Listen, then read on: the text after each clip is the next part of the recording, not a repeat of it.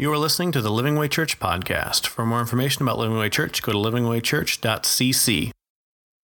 Welcome to Living Way Church live stream Sunday morning. My name is Ted Blair. I'm the pastor of Living Way Church. And today we are continuing a series this Mother's Day on Galatians. And we are going to pick up right where we left off last week. All right. Makeovers. Everybody loves the makeovers. We love the extreme makeover shows. Here's a slide. Check this out. There's different makeover shows. There's extreme makeovers for people, for houses, for weight loss, for cars, for rooms, for renovation.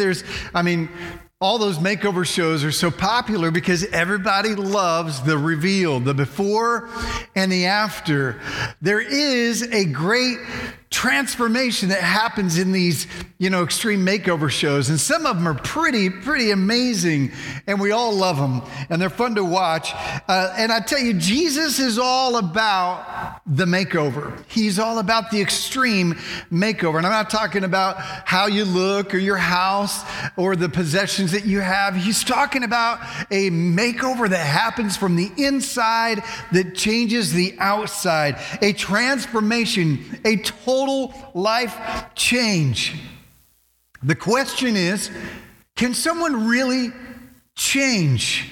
When you think of your husband or your wife or your kids or yourself, is it really possible to change?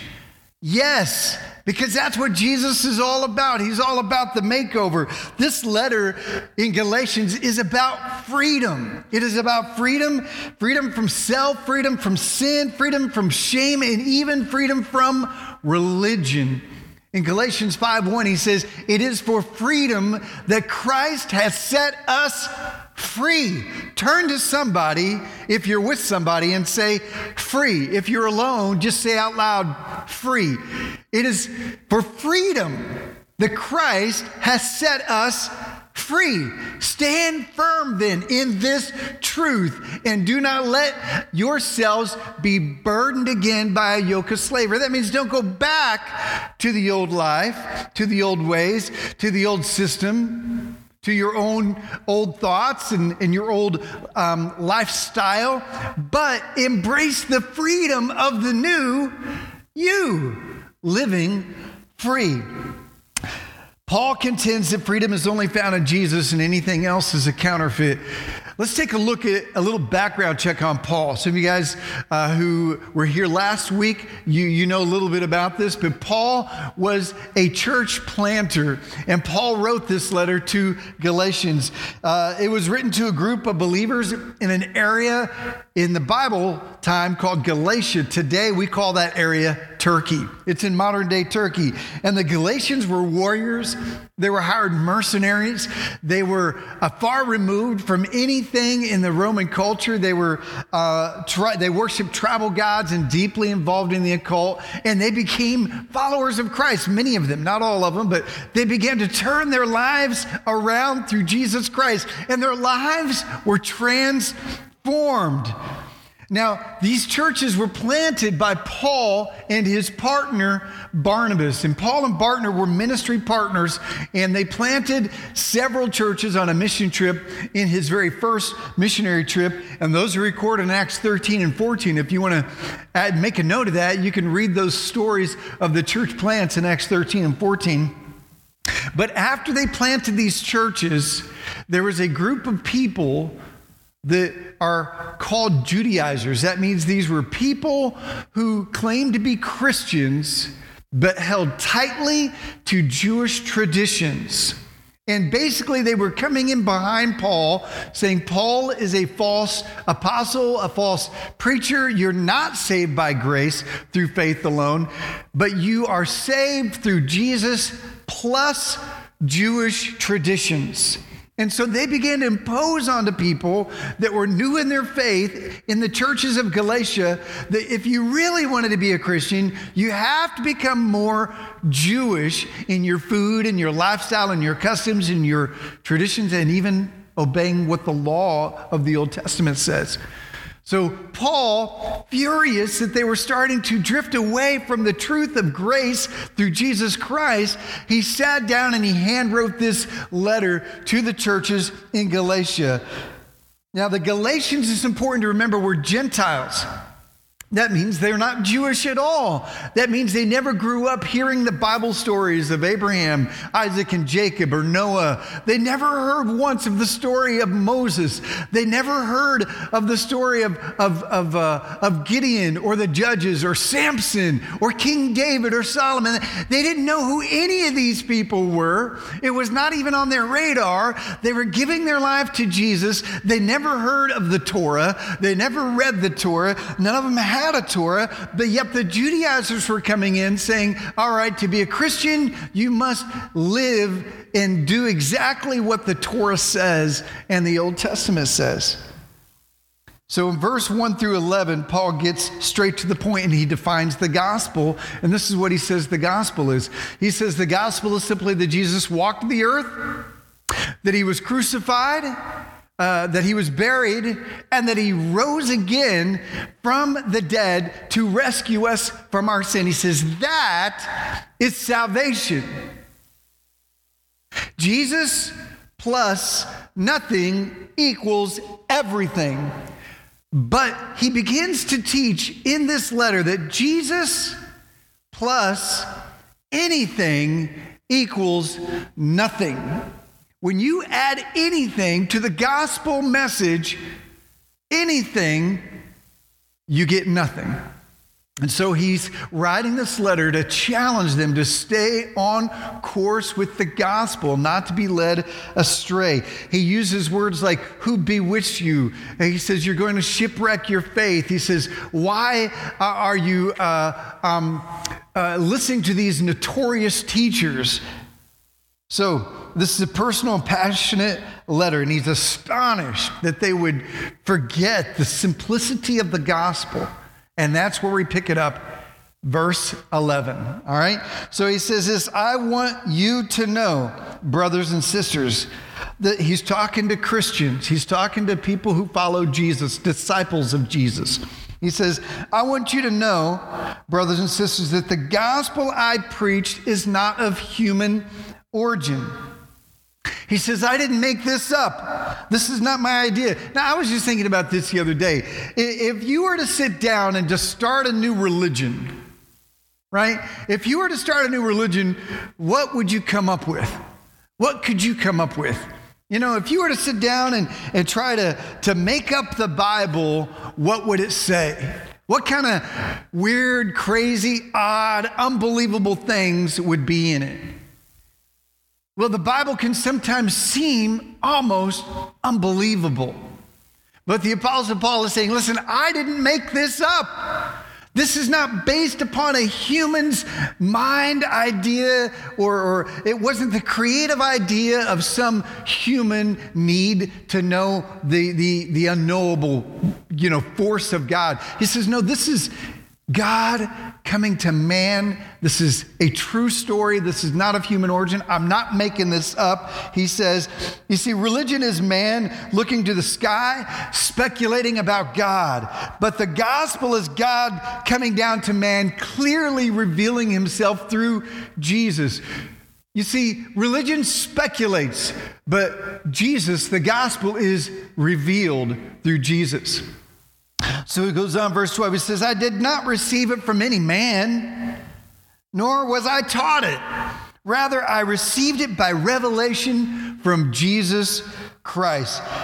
He said, man, it can't be understood with human understanding. He says, this is not something that someone convinced me of or taught me, that I was just raised up with, or someone sat down and I'm like, oh, okay, I get that. You explained it very well. He says, no, this is something that was only revealed through Jesus. You know, Paul is not saying, follow me because I'm cool, because I'm funny, or a great communicator, or have a moral life, or an educated background, or that I can make a good point or win an argument. He says, I am just a conduit of truth, not the source. You see, false teachers have credentials a lot of times. But Paul says, I have Jesus. He goes on, Paul then gives a before Christ, a how Christ, and an after Christ, a BC, an HC, and an AC of how he met Jesus. So what he's about to do, he's going to dive into his gospel story. And I want you to ask yourselves the same questions as we walk through this. What's your life before Christ? What's your life how Christ met you, and what's your life after Christ? The BC, HC, AC. Let's take a look at his BC first.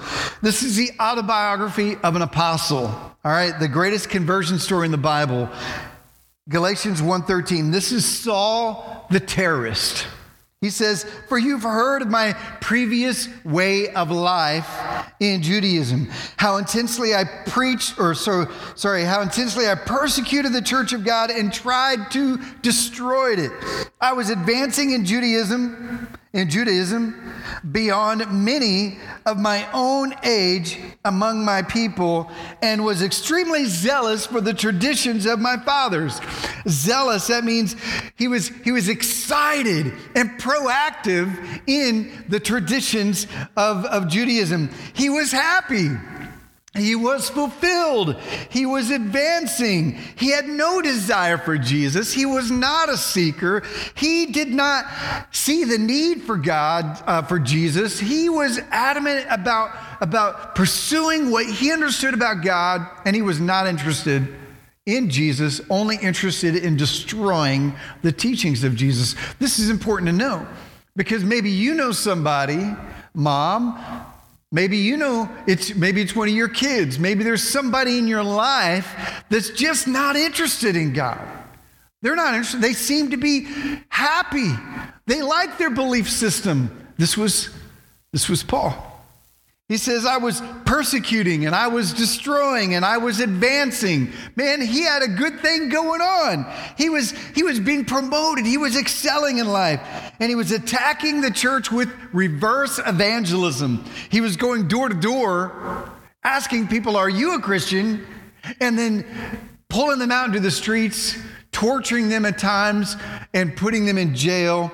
And he was a mover and a shaker with great motives. He had a sincere passion, but he was wrong. Did you know you can be sincerely wrong? Your motives don't matter if the truth behind it is not right. He was doing evil things in the name of God.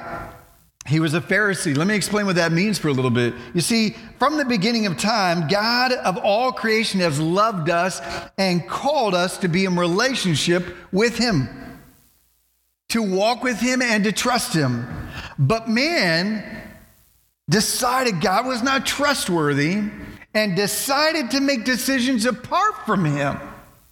That is what is known as sin. Well, we are born with that same desire as a result of man through Adam and Eve turning away. Now we're born with this desire to be rebellious towards the will of God. And we often choose, and you have, I have, we all have, we've chosen sin over God's plan and will for our life. See, God then began to choose patriarchs and prophets to be his voice to people. He began to teach them through the patriarchs and prophets his revealed will. And this is what we know as the Old Testament. Well, over time, they began to mix God's word with religion. And they began to mix and add, straying from his word, they began to add additional requirements to know God. The Pharisees began to rise up as a group of people committed to the Word of God and to keep people on track with the law and the Torah. The problem is they also began to add to God's Word. See, they were trying to get people back on track with God as they began to stray away from God, but they also began to add to these requirements what God was not asking. And by the time Jesus arrives, the Pharisees were the power players in Jerusalem and in the early church. They were power players in the religion department. In Matthew 15, verse 1 through 3, there's an encounter with one. Jesus and his disciples were chastised by the Pharisees for not washing their hands before they ate a meal, as tradition requires. And this is what Jesus said to them. He said, "Why do you break the command of God for the sake of tradition?" You see, they were obsessed with tradition, rules, and regulations. And we have Christians that unfortunately do that too. They have become Pharisees. Some of you have accidentally become a Pharisee because you've added anything to Jesus. Jesus plus something equals nothing. And some of you, you've said, yes, give your life to Jesus, but do this and this and this and this and this too to ensure that you're really saved. That's exactly what the Pharisees were saying, and that's exactly what Paul was doing as he defines himself, a Pharisee of Pharisees is what he called himself. Imagine Jesus steps onto the scene and he challenged their way of life, and they hated him for it, and they wanted him dead. Imagine if I told you that you didn't need capitalism, that it's not the greatest government in the world. What if I told you that English is not the greatest language in the world and that you don't need to speak English to follow and walk with God or to be a good American? What if I told you that music is not necessary to worship God? What if I said that we don't even need to meet together in a building to worship God? Some of you guys know the last part is true because you're watching online, but some of those others are sacred cows to you. That means there are things that you have idolized now, and we've added them to Jesus. Politics plus Jesus equals nothing. Jesus plus an agenda equals nothing. This is the ongoing theme in Galatians. So Saul was a good Pharisee, and after Jesus was crucified, he began to pursue other Christians, and he became a very popular person among Jewish leaders. All of his Jewish friends began to hire him and send him out to arrest Christians and to bring them to trial for preaching Jesus. And the Jesus followers were growing, and Paul hated these Christians and hated that they were growing in numbers. He had a passion for the Torah and to stop Christians. This is why he says in verse 14, I was advancing in Judaism. I was extremely zealous for the traditions of my father. But notice verse 15, but when God, he said, man, I was extremely zealous for traditions, but when God, you see, the but God moment, I was a sinner, but God stepped into my life. I hated Jesus, but God stepped into my life. Man, I tried to tear people apart, but God stepped into my life. It's the but God moment. Notice in his story, the sinning chaos follow the but I. He says, I was advancing and I was destroying and I was succeeding and I was persecuting. I was this and I was this. When life follows the I, it leads to selfishness and sin and his life before Christ. But new life begins with but God. See, are you living a but I life? But I want to do this, but I want to go here, but I want to experience this, but I want to, do what I want to do. I want to call the shots. That will lead to a life of unsatisfaction, depression, chaos, self-destruction. It's a life apart from Christ. But God, the words of Paul after Christ. Verse 15, he says, but when God, this is Saul in the throwdown. This is the how Christ. That was the before Christ. This is the how Christ. He says, but when God, who set me apart from my mother's womb, that means God had his eye on Paul before he was even born. Paul didn't know it until he met Jesus, that God had a plan for him before he was even born. He says, God who set me apart from my mother's womb and called me by his grace, was pleased to reveal his Son, that's Jesus, in me, so that I may preach him among the Gentiles. That means the rest of the world outside of the Jewish people. See, God did not ring Saul's doorbell. Saul and Paul, by the way, is the same person. Saul is his Jewish name, and Paul is his Greek name. It's the same person. And God did not ring Saul's doorbell and knock on the door and say, "Excuse me, sir, can I come in and have a chat with you?" You see, God intervened in Saul's life apart from Saul's desires. Now think about that for a minute. We're going to dive into the real story behind Saul's throwdown with God. But I want you to know that salvation starts with God, not us. Paul was able to look back and see the hand of God after it, but a lot of times we think that somehow we play a part in our salvation. You don't play a part in your salvation. It's God who plans, purposes, and fulfills who you are in him. He calls you and he draws you and he saves you, and then he keeps you saved and he matures you. It's his process from beginning to end.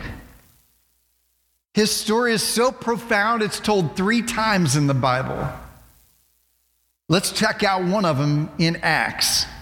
Maybe you've heard parts of it without the supernatural parts, so that it seems a little bit more normal. It was anything but normal. Let's take a look. Acts chapter 9. We're going to read the whole story. I'm not going to skip over any of it. So buckle in. We're going to read some Bible right now. Here we go. Acts chapter 9, verse 1. It says, "Meanwhile, Saul was still breathing out murderous threats against the Lord's disciples. He went to the high priest and asked him for letters to the synagogues in Damascus, so that if he found any there who belonged to the way," that's what Christians were called back then. They weren't called Christians yet. They were called followers of the way. Jesus is the way. They were followers of Jesus. It says, "whether men or women, he might take them as prisoners to Jerusalem." That's the BC, before Christ, for Paul. "After he neared Damascus on his journey, suddenly a light from heaven flashed around him. He fell to the ground and heard a voice say to him, 'Saul, Saul, why do you persecute me?'" Remember, he's not a seeker. He was not interested. He was happy with his own life. But listen, sometimes God will cause you to lose everything in order to see him. He will cause you to fall down before you can look up. So God knocked him off his horse. It was a throwdown. He knocked him down. "Saul, Saul, why do you persecute me?" And he says, "Who are you, Lord?" Lord there meaning just simply master, a term of respect. He was not calling Jesus Lord. He says, "Who are you, Lord?" Be like saying, "Sir." Saul asked, "I am Jesus whom you are persecuting." He replied. Saul says nothing. He doesn't respond. Jesus says, "Now get up and go into the city, and you will be told what you must do." Now remember, he does not like Jesus, and he does not like Christians. Then the men traveling with Saul stood there speechless. They heard the sound, but they did not see anyone. So they heard the sound, but they didn't see what Saul saw. That's kind of funny. Saul got up from the ground, but when he opened his eyes, he could see nothing. So they led him by the hand into Damascus. He lost his eyesight. He was blind. You see, he was spiritually blind. God was giving him a physical example through his physical blindness. For 3 days he was blind and did not eat or drink anything. See, God knocked him down. This Saul Paul, same guy, now praying, soul searching, thinking about what just happened, not a believer yet, but praying, seeking God. What does this mean? What did I just see? And this is what happens. While meanwhile in Damascus, there's a disciple named Ananias who has a vision from Jesus. And this is what it says. The Lord told him, verse 11, "Go into the house of Judas on Straight Street." I love that. He's on Straight Street. There is a straight and narrow way that leads to salvation. And of all the places that Saul could have been hanging out, the house where God told him to go, he says, listen, man, you're going to go and you're going to hang out at a place that's on Straight Street, the narrow way. I love that. The imagery there is so powerful. And Judas was a common name there. Judas is not a bad name, even though Judas Iscariot, the betrayer, had that name. There's many people whose name were Judas at the time. So the house of Judas on Straight Street, and ask for a man from Tarsus named Saul, for he's praying. The Lord tells him to go ahead and lay hands on him. And Ananias initially did not want anything to do with him because he had heard about this Saul guy, and he was coming there to arrest Christians. And so he didn't want to be arrested. He didn't trust him. He thought this man was an evil man, which he was. He was Saul the terrorist at this time. Saul was hated. He was a horrible person. He was not to be trusted. Verse 15, but the Lord said to Ananias, go. This man is my chosen instrument to proclaim my name to the Gentiles and their kings and to the people of Israel, and I will show you how much you must suffer for my name. More on that in a bit. Then Ananias went to the house and entered it. Placing his hands on Saul, he said, Brother Saul, and I love that.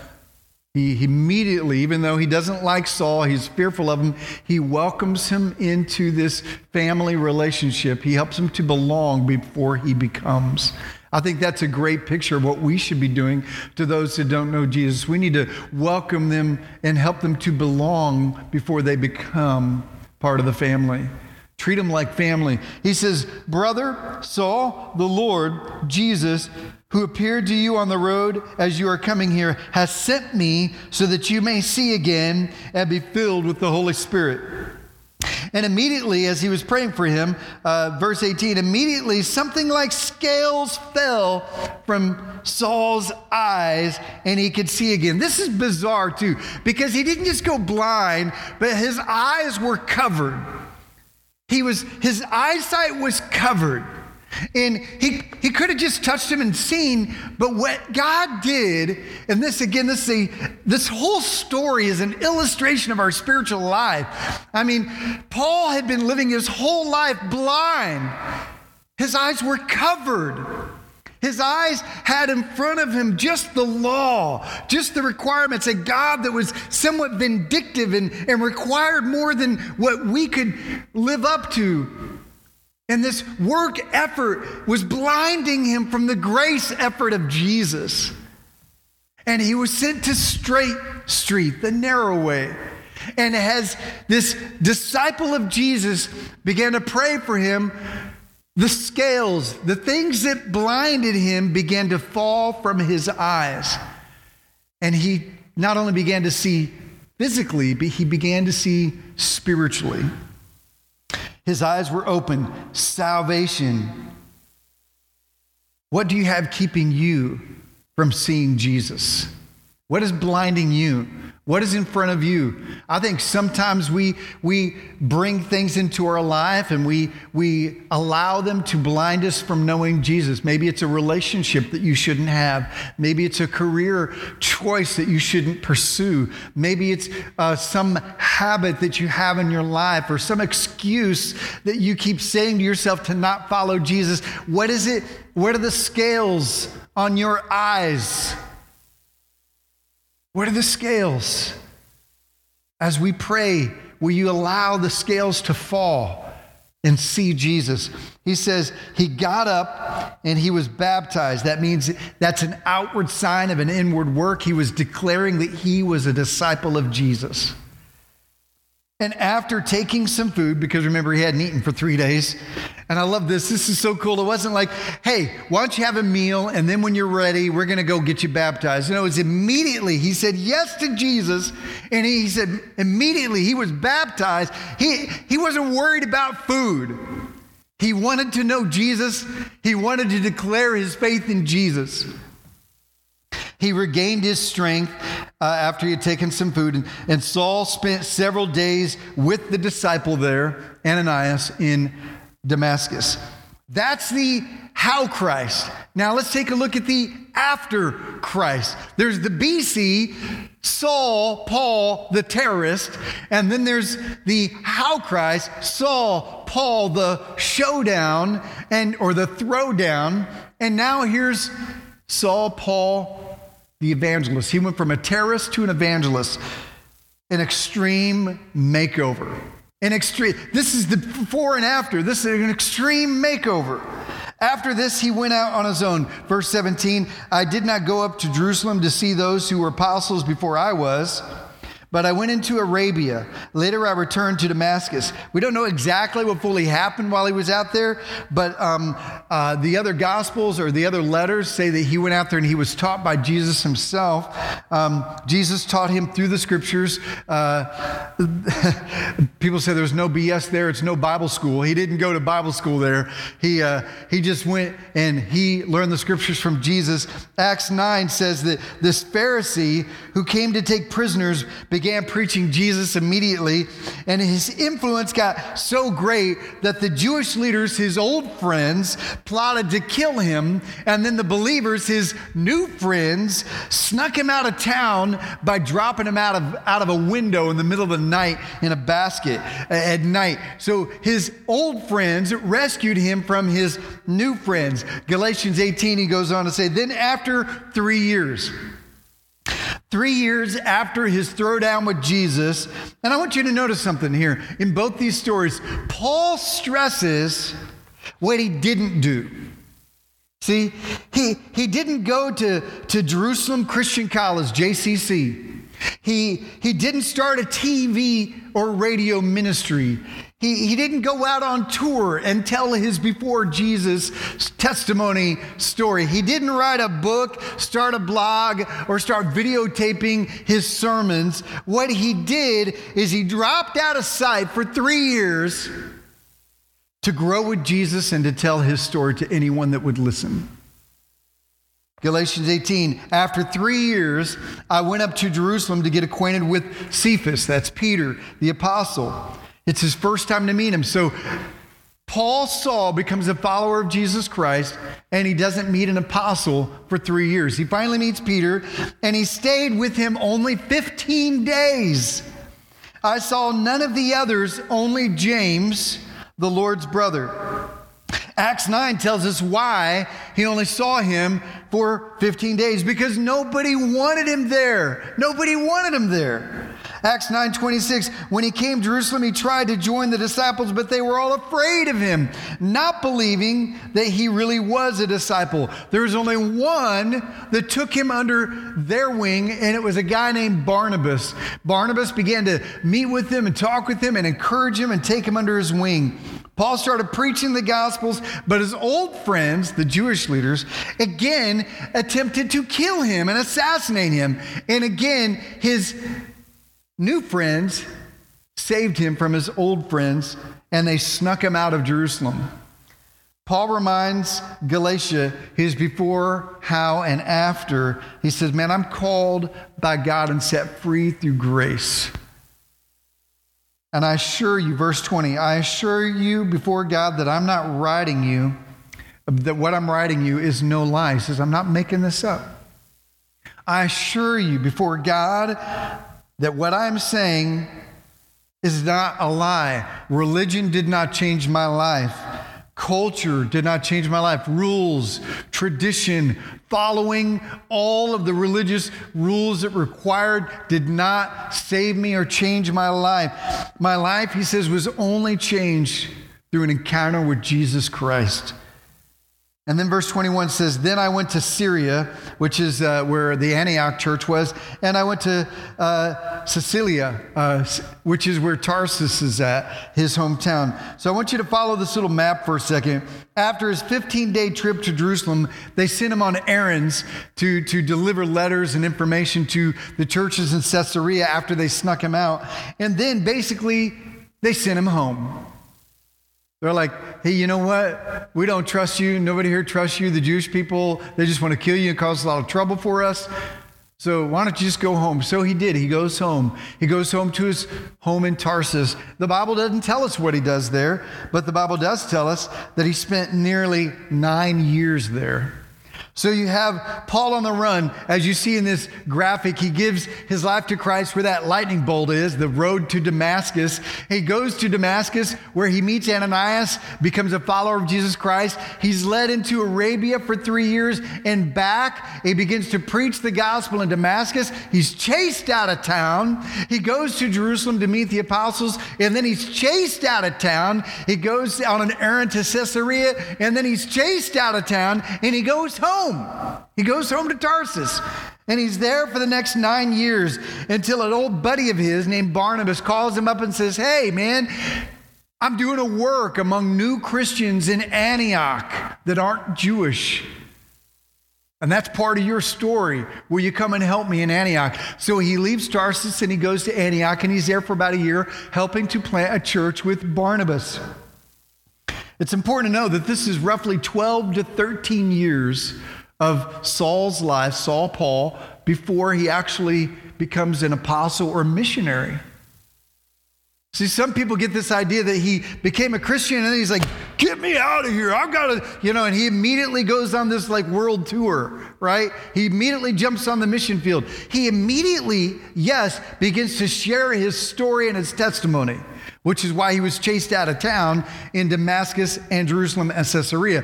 But he doesn't become this big leader. He is a servant and a helper and shares his story for almost 13 years. While he's in Antioch, the church there say, "Listen, there's more lost believers, more Gentiles in Europe that need to hear this." And so they, through a vision, say that God has called you to go and tell the Gentile world. And this is exactly what God had put on Saul's heart. So Acts 13, while serving in the church in Antioch, God calls them to tell the Gentile world roughly 12 to 13 years after salvation. And the first place that they go to, Paul begins to use that name Paul. Up until then, for 13 years, he continues to use the name Saul until he hits the mission field with Gentiles that don't speak Hebrew, and he is known as that point forward as Paul. This is important because this was a trip that sent them on their first trip to Galatia.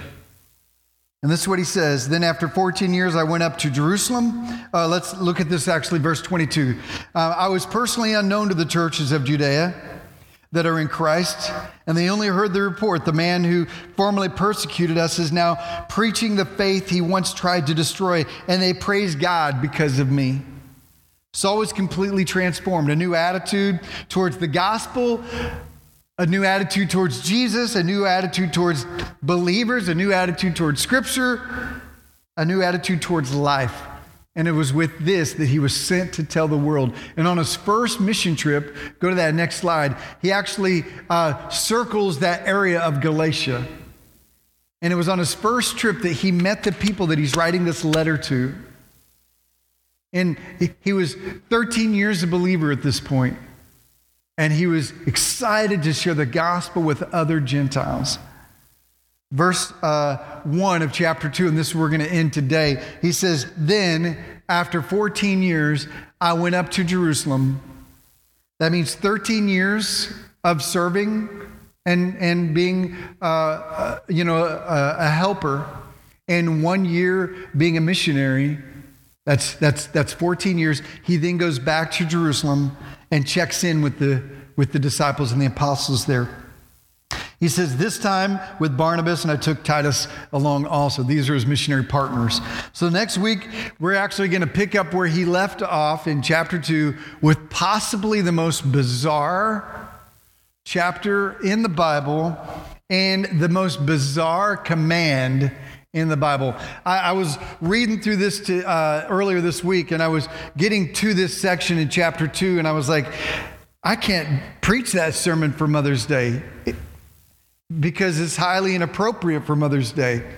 Next week, you'll know why I thought that. Next week, the most bizarre and strange command ever given by God in the entire Bible, and the one that causes probably the most issues and questions for believers. So that's next week. What I want to do is I want to wrap up with 4 thoughts from this story that we just read, his before, how, and after. And this is the first one. The greater the calling, the greater the cost. Making a difference in the world means absorbing substantial pain. In Acts chapter 9, verse 15 and 16, the story says this, "But the Lord said to Ananias, 'Go, this man is my chosen instrument to proclaim my name to the Gentiles and their kings and to the people of Israel, and I will show him how much he must suffer in my name.' And he did suffer. He did suffer. There were assassination attempts. He was beaten. He was tortured. He was in prison. He was shipwrecked. He was abandoned. He was left hungry. This was part of his daily life. And guess what? We're reading about him today, 2,000 years later. Because the greater the calling, the greater the cost. Paul's accomplishments and his suffering went together. Listen, it's not because God had some kind of secret vendetta against Paul for all that he did to Christians. You know, let's make him drink a little bit of his own medicine. He's going to hurt people. We're going to show him what it feels like. That's not what this is about. It's because for Paul to be used greatly, he had to be wounded deeply. I like to say this, sometimes God has to bruise you before he can use you. Why? So that you will be sensitive to his touch and reliant on him and sensitive to the hurt of others. And I'm convinced that the greater the calling, the greater the cost. If you really want to be used greatly by God, accept this now. You're going to be tired. You're going to be betrayed, and you're going to suffer. You know, on this Mother's Day, I think about how this applies to mothers today.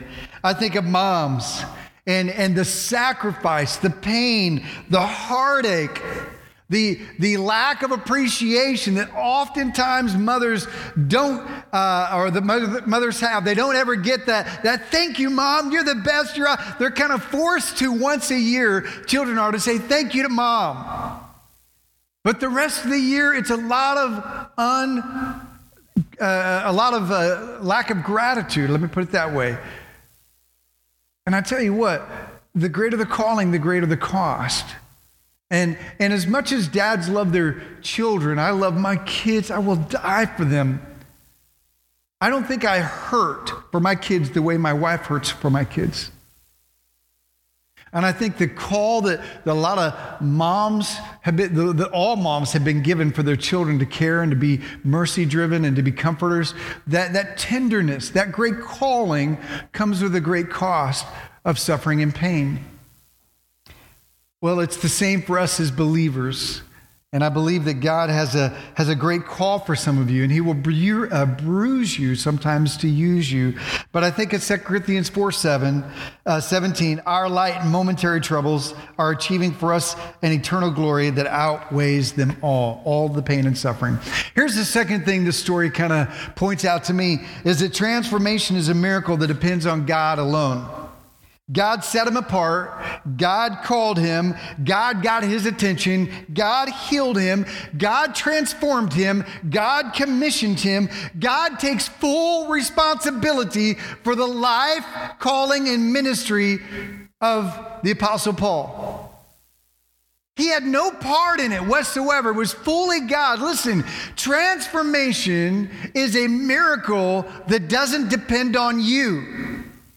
Christianity is not about behavior modification. It's about spiritual transformation. It's about what God does on the inside that changes the outside. That makeover is not something that starts on the outside. It's about something that happens on the inside, which changes the outside. And it is a work on the inside that can only be done by God. Paul did not deserve it. It was a work of grace. And we can do nothing to deserve it. We can't do anything to assist it. That son of yours, that daughter of yours, that friend of yours, that person that you love, mom, your children, listen, you cannot assist God on their transformation. You can be a tool. You can be a vessel. You can be someone that God will work through, the hand of God. But you cannot make it happen because it is a work from God alone through the Holy Spirit. He says, verse 14, may I never boast except in the cross of our Lord Jesus Christ, through which the world has been crucified to me and I to the world. He says, listen, he says, I've got a lot of things I could be proud about that I did.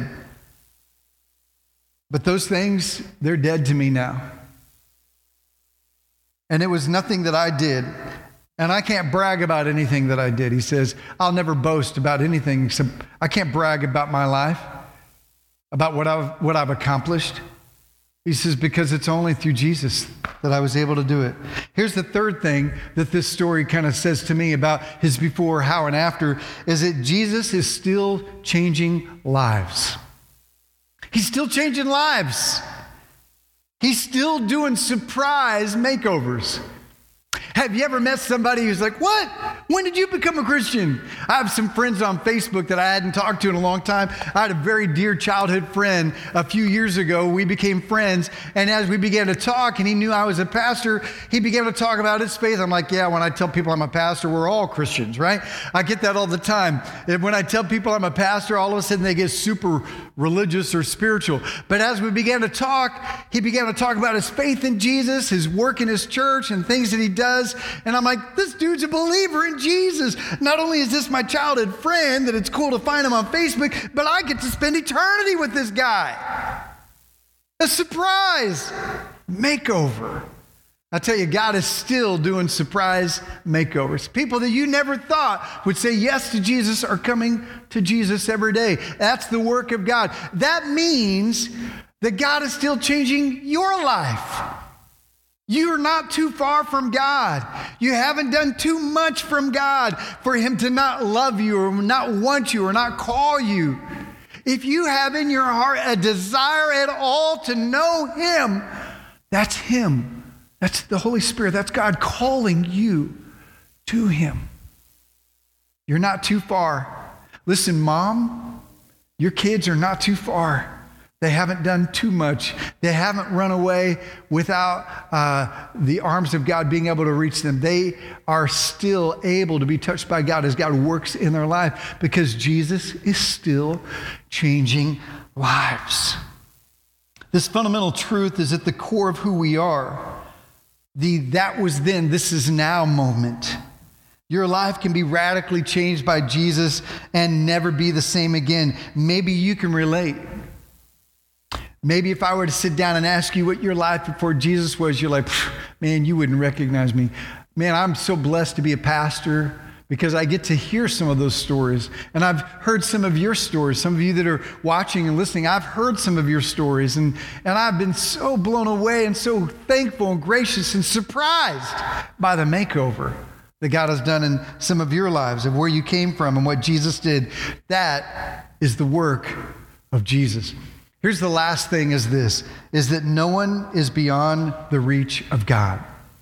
Not only is he still changing lives, but like I said a moment ago, no one is beyond the reach. 1 Timothy 1:15, Paul, speaking to a young disciple, Timothy, his spiritual son, he says, this is a faithful saying and worthy of all exception, that Christ Jesus came into the world to save sinners. He said, of whom I am the chief. He called himself the chief of sinners. He says, you know what? He goes, there's probably in my life no one who's done more harm to Christianity than me.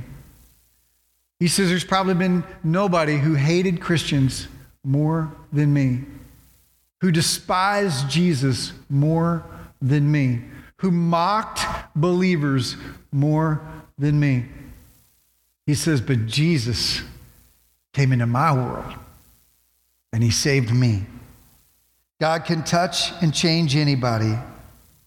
That includes your kids. I like to say that the worst sinners often make the best saints. Two responses to this is a lot of people are like, well, you know what? I don't really want everybody to be touched by God. I don't really want everybody touched. I know that person, and I don't want them saved because I don't like them. But listen, but God. But God. Another response is, well, yeah, but that person's pretty bad. That person's they're really bad. They're really evil. But God. But God. See, when there's a but God moment, it doesn't matter who they are, they're changed. And it doesn't matter what they've done, they are transformed, they are changed. Paul is a story of amazing grace, the terrorist who became an evangelist. He wrote in 2 Corinthians 5:17, if anyone be in Christ is a new creation, behold, old things have passed away, behold, all things are new. He was talking about himself. He could talk to other believers about life change because he knew what life change was about. He knew it. He lived it. So I have to ask you, what is your story today? What is your gospel story? What is our gospel story? Are you a Saul? Are you a Saul, Paul? Were you once a liar, a cheater, angry, prideful, filled, perverted? I once was blind, but now I see the scales are off. What is your gospel story? See, Paul gives his before, his how, and his after Christ. Many of you guys, you've heard me share my story of how I became a follower of Jesus Christ, and this might be a place where I might normally share mine, but I want instead to share my mom's testimony. And this is something I've never done before. My mom had an abusive childhood with an abusive alcoholic father. And to get out of the house early, she married young as a teenager. And she had kids young as a teenager. And she divorced young, as many marriages like that just are not conducive to happiness and joy. And she was a single mom for many years until she married another man who was an abusive convict who abused us, abused me, abused her. She got divorced, and we became a homeless family for a season. Single, she began to work as much as she could, but she also developed an addiction to drugs and alcohol. As she struggled with drugs and alcohol and attempted to be a single mom to meet all of our needs, we were raised by our grandparents with her help for a while, and she married again. It was a new day.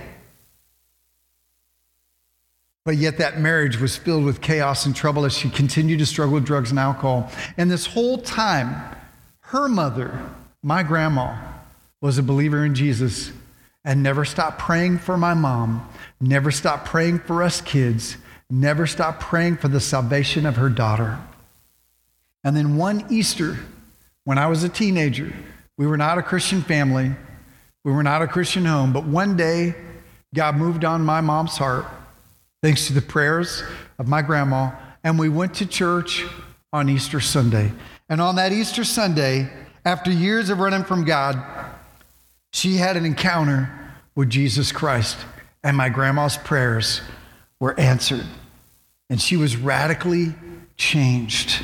Now, life continued to take its turns, and she became a single mother again, and that's a whole nother story of her post-Christian life or her post-conversion life.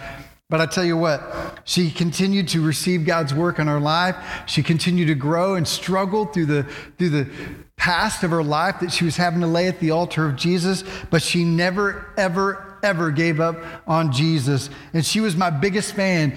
She passed away when she was 64, but before she did, she came to our church. She was front and center. She was my mom, believing in me, praying for me, encouraging me, talking to me, and at the same time, miraculously, listened to me as her pastor. She was my biggest fan till she passed away. And it was her and my grandmother's prayers, and my grandmother passed away as well. It was her and my grandmother's prayers that helped me to get where I am today. My mom played a big part in the fact that I'm here today as a follower of Jesus Christ. God used her in her pain and suffering. Her transformation was amazing. Her story is filled with so much hurt and pain. But I know I have the joy of seeing her one day when this life is over for me, or when the new world comes, when the new life in Christ comes. Where Christ is, there is a before and after. There is an extreme makeover. There is transformation. I want to end with this verse, and then I want to pray for you. We're going to watch a video for mothers, and then we're going to pray for all our moms. But this is the passage, 1 Corinthians 6, 9 through 10. It starts off kind of harsh. He says, "Or do you not know that wrongdoers will not inherit the kingdom of God? Do not be deceived, neither the sexually immoral or idolaters or adulterers, nor men who have sex with men, or thieves, nor the greedy, nor drunkards, nor slanderers, nor swindlers will inherit the kingdom of God." That sounds pretty dark, and that's all true. If that's your MO, if that's your life, you need Jesus. But listen to this next verse. It's beautiful. He says, "And that is what some of you were." That's what you were. That was your last life before Christ. That was the before Jesus. That was the BC. That is what some of you were. But he says you were washed and you were sanctified. That means set apart and made holy in Christ. And you were justified. That means declared holy and righteous through Christ. You were sanctified. You were justified in the name of the Lord Jesus Christ by the Spirit of our God. It's one of my favorite verses. That is what some of you were. Maybe that's your story. Maybe that is your gospel story. I have a challenge for moms today. It is Mother's Day, and maybe you're able to be with your parents or your mom or your kids, or maybe you're not, depending on what your comfortable level is or kind of your situation where you're at right now. But you can do something today, and here's what I want all the moms to do today. If you, mom, are a follower of Jesus Christ, if you are, will you share your gospel story today? Maybe at dinner, at lunch, or with a phone call. Will you share with your children? Will you share with your parents? Will you share to your husband? Will you share your gospel story? Tell your story to your family, how you met Jesus, and celebrate the greatest Mother's Day gift ever, your salvation.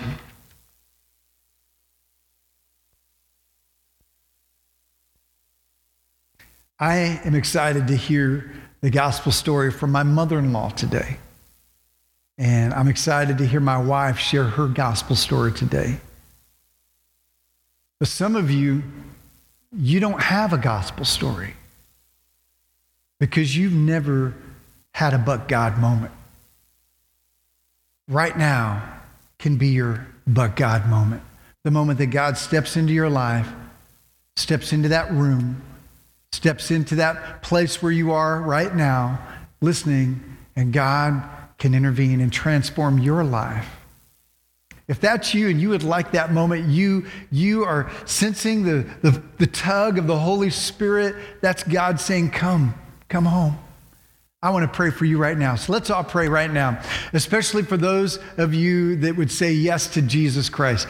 God, I pray right now, God, for all of those, Lord, that have not surrendered their life to Jesus Christ, God, the sons and the daughters, the moms and the dads and the grandparents, Lord, that maybe they're listening in or peeking in or stumbled onto the page. God, whatever it is, I pray that right now they would respond to the Holy Spirit. And if that's you right now, in your own words, just take a moment and say, Jesus, here's my life. In your own words, say, Jesus, here I am. In your own words, say, Jesus, I have not been who you've called me to be. Forgive me of my sin. Forgive me of running from you, God.